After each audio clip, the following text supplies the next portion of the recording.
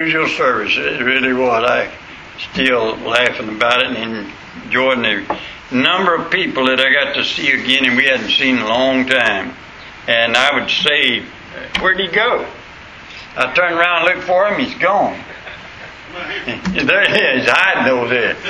But anyhow, the number of people that we knew that we got to lead the Lord personally or got saved here in this church over the years. And it was just a good time together. I guess he's through. He didn't say, so I guess it's my time. Minute Hardman, you through too? She quit too. Look at that. I noticed that. I just did what he told me. I laugh at Barry and that tape recorder he's got though. Every time I sit over there and I looked at that thing, I cringed. I said, he ain't gonna play that thing again. Sure enough, here come advertisement. But it turned out good. It really did. And I laughed at the lady that was there. She jumped up when she seen me walk around the corner of the house and by the swimming pool. She said, I told you, she said, I told you. She's talking to her husband. That was him. I knew it was going to be him. I knew it was going to be him. And I got around there, and it was my eye doctor's receptionist that me and her had got together down there one day. I was getting our insurance and everything straightened out, and I was talking to her about the Lord, and she never got over that. But it was just a good time we had with the people there. If you would please turn your Bible first of all to Colossians chapter 1, and then find John chapter 1. Just some verses I want you to turn to. I said this morning I got my new Bible and I'm breaking it in and reading through it again, and I have got such blessings out of going back and just studying. I'm not talking about just reading. There's a difference to me anyhow, and just reading the Bible through for your own pleasure and studying the Bible. And what I look for, an old preacher told me years ago, right after I got saved, he said, if you want to really enjoy the Bible, look for Jesus on every page. And that's the truth. And, hey, I didn't see you come in. Good to see you tonight. It is. Something I wanted to tell you. What was I going to tell her? Do you remember? No. There's something now. You got some money for it? No. That weren't it. You're going to bring in some strawberries? I don't remember saying that either. But doggone, it's something that,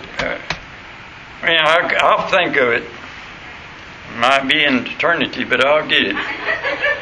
But anyhow, as I was studying this week, fresh and new, going reading back through the Bible, I just got all excited when I got to the story of Joseph.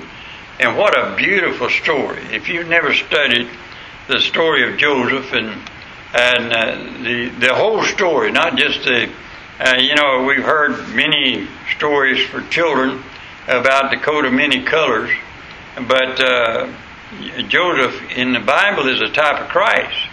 And he portrays Christ all through the story of Joseph. And he even told his brothers at the end, he said, y'all thought it was yours, that you tried to kill me. He said it was all in the plan of God that this should be done, that I might be a blessing to you. And he ended up blessing his brothers and being like the king of Egypt and standing in the place of the king and being able to take care of him. And I looked at that and I said, man, what a story. And it's a perfect story of the Lord Jesus. And then I got over in the book of Deuteronomy and I started reading all these names and things, and I said, I declare, you take some of the names and you follow through them, and listen now, everything in the Bible is there for a purpose. That's the reason it's very important. And I used to skip over these names because I can't say those Jewish names, and it's hard for me to pronounce them as I go. And then one day I realized, did you know that Rahab the harlot is in the lineage of the Lord Jesus Christ? Did you know that? And think about how the loins Rahab the harlot came the lineage of Christ Jesus. And it's all given to us in the book of Matthew. And all of those names has a reason. God put them there to show you all the way from the beginning to the very end of the Bible is about one person. And that's the Lord Jesus Christ. And what I want to speak to you tonight is what is the purpose of the Bible. Now, look with me please in Colossians chapter 1, verse 16 and verse 17. Let's go back to verse 15. Who is the image of the invisible God, the firstborn of every creature? For by him were all things created that are in heaven and that are in earth, visible and invisible, whether it be thrones or dominions or principalities or powers. All things were created by him and for him. And he is before all things, and by him all things consist. Now back up with me now to John chapter 1. John chapter 1, look at verse 3. All things were made by him, and without him was not anything made that was made. I read that, and I talk a lot about that pine tree out there. Somebody said, I don't believe in God. All you got to do is look at that pine tree. It came from some, I sure didn't make it, did you? Nobody else did either. No human being can do that. God had to make that thing. And you think about it, that pine tree out there consists, or it's there because God made it. Now, you think about that.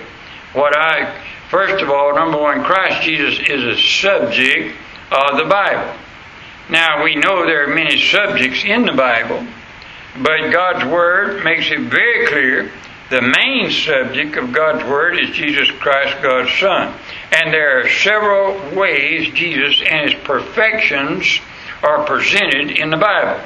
Number one, Jesus Christ is presented to us as the Creator.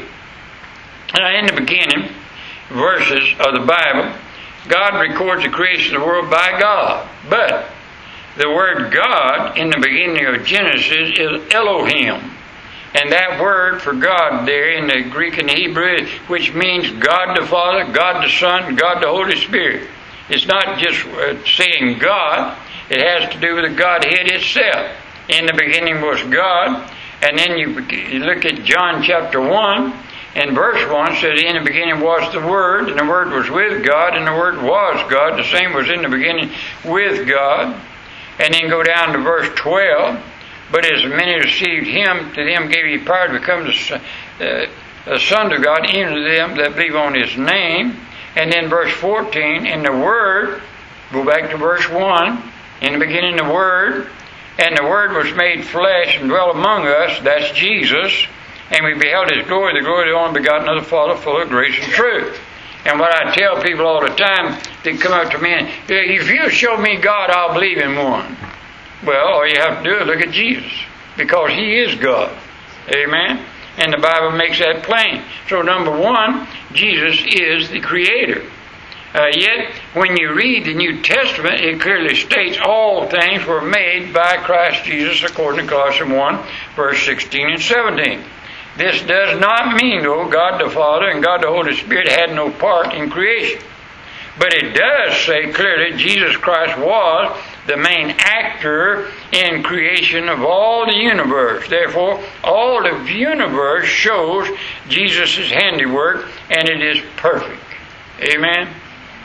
My wife thought I was crazy, but she bought me a telescope, and I love that crazy thing. It's a big old telescope, and I got it over my lake place, because over here, all the lights, you can't see everything. But you get over there away from some of these lights, and you see the stars and the moon, and everything's so much perfect and or better. And I got over there one night. It was pretty cold too, and I laid on my back on that cement with that thing looking up at the moon. And I've always heard the man in the moon. It ain't just a bunch of rocks. But I found that out. But did you ever think about this? When you look at the moon, you look at the perfect creation of God. That thing sits right out there. It looks like it's just sitting, hanging out there in space. You know what keeps it from falling? The Lord Jesus Christ. I laugh at these crazy people say, what is it? Planets getting too hot. seas are melting, the ice cap is melting, the seas are rising. And I heard a scientist say just last night on the radio, on the TV and the news, he said, yeah, it's rising about 1 inch every 100,000 years. Well, I got news for him. I ain't going to be here. Let it rise. Amen? The crazy thing is they don't understand what the Bible says. You know what the Bible says about that? That the word of the Lord Jesus Christ holds that sea back. That's the only reason they don't overcome the land. Because Jesus said you stay right there where you are. Them waves lapping up on the sea, they can only come so far because Jesus has drawn a line for them. And they can't come no further. And the Psalm says so. And so I'll believe them over. What's that guy that's got the whole world in his hands right now? The scientist. He's a nut. But anyhow, I can't even remember his name. What's his name? Huh? Fauci. I got news for him. I know one over him. And God is. Amen? And it's the Lord Jesus Christ. And so the first thing you find when you study the subject of Jesus, of the Bible, is Jesus is the great creator. Number two, you find in Jesus Christ as the ruler of the world. Jesus Christ, as the creator of the universe, gives him the right to be the ruler of the universe. Now, if I was making a sandcastle, and I made me a sandcastle, and it's mine, I made the thing. I got the sand up. I made it, and I made it just like I wanted. You have no right to come over and kick it over. It belongs to me. Amen? And when you think of Jesus being the creator, and somebody said the devil's going to rule over the world, and principality and power is going to rule over the world. Oh, no, they're not. Jesus is going to be the ruler of the world because he made it. Amen? And so we know he's the ruler of the world. We know the Scriptures give the supreme sovereignty of God the Father, yet it is God's purpose that Christ should rule the world. Turn over to Psalms with me just a minute. Psalms chapter 2. Psalms chapter 2. Listen to these verses, beginning in verse 8. Ask of me, and I shall give thee the heathen for thine inheritance, and the uttermost parts of the earth for thy possession. Thou shalt break them with a rod of iron. Thou shalt dash them in pieces like a potter's vessel. Be wise now, therefore, O you kings. Be instructed, you judges of the earth. Serve the Lord with fear, and rejoice with trembling. Kiss the Son, lest he be angry, and ye perish from the way when his wrath is kindled but a little. Blessed are all they that put their trust in him. God the Father purposed in that very tongue that every tongue shall confess that Christ is Lord, and every knee shall bow to him. Turn over to Isaiah just a minute. Isaiah chapter 45. Isaiah 45. I want to begin to read in verse 21. Tell me, and bring them near. Yea, let them take counsel together. Who hath declared this from ancient time? Who hath told it from that time? Have not I the Lord? And there is no God else beside me, a God and a Savior. There is none beside me. Look unto me and be ye saved, all the ends of the earth. For I am God, and there is none else. I have sworn by myself, the word is gone out of my mouth, in righteousness, and shall not return, that unto me every knee shall bow, every tongue shall swear. Surely shall one say, in the Lord have I righteousness and strength. Even to him shall men come, and all that are incensed against him shall be ashamed. In the Lord shall all the seed of Israel be justified, and shall glory. Brother, those verses, you take Philippians chapter 2, verse 9 through 12. The history of man records his rebellion against God, Psalms chapter 2, verse 1 and 2. But it's also revealed that Christ is awaiting the day when his full sovereignty is expressed over the entire world. Psalms 110, verse 1. The Lord said unto my Lord, sit down on my right hand until I make thine enemies thy footstool. That's not yet, but it's going to be. Amen? Yes. And I know it's going to be because it's God's Word. Notice something. The day is coming then when Jesus Christ will be Lord over all, sin will be judged, and the sovereignty of Christ will be revealed according to Revelation 19, verse 15 and 16. Christ's sovereignty is shown in his relationship to the church. Jesus Christ is the head of the church, Ephesians chapter 1, verse 22 and 23. Jesus Christ is sovereign over the world, over Israel, and over the church, which means Jesus is the supreme judge of all men.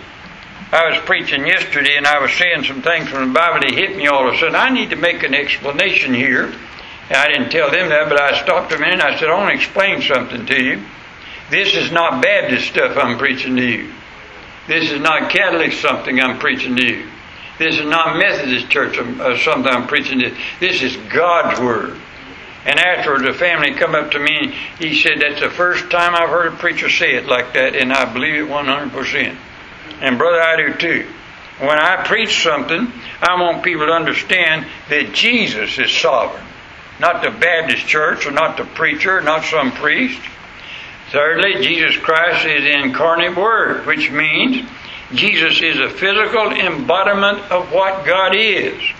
He reveals the nature, the being of God, His wisdom, His power, His holiness, and His love.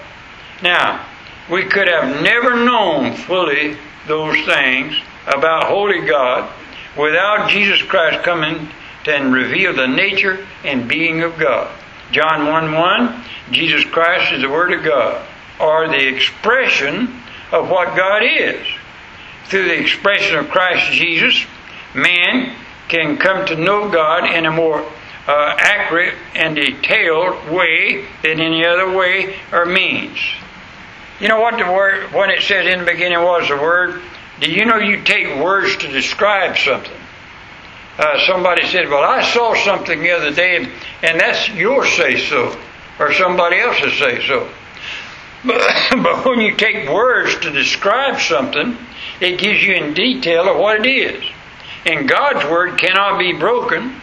And when God says something, in the beginning was the Word, talking about the Lord Jesus Christ, He said, I'm going to give you in word form what Jesus really is.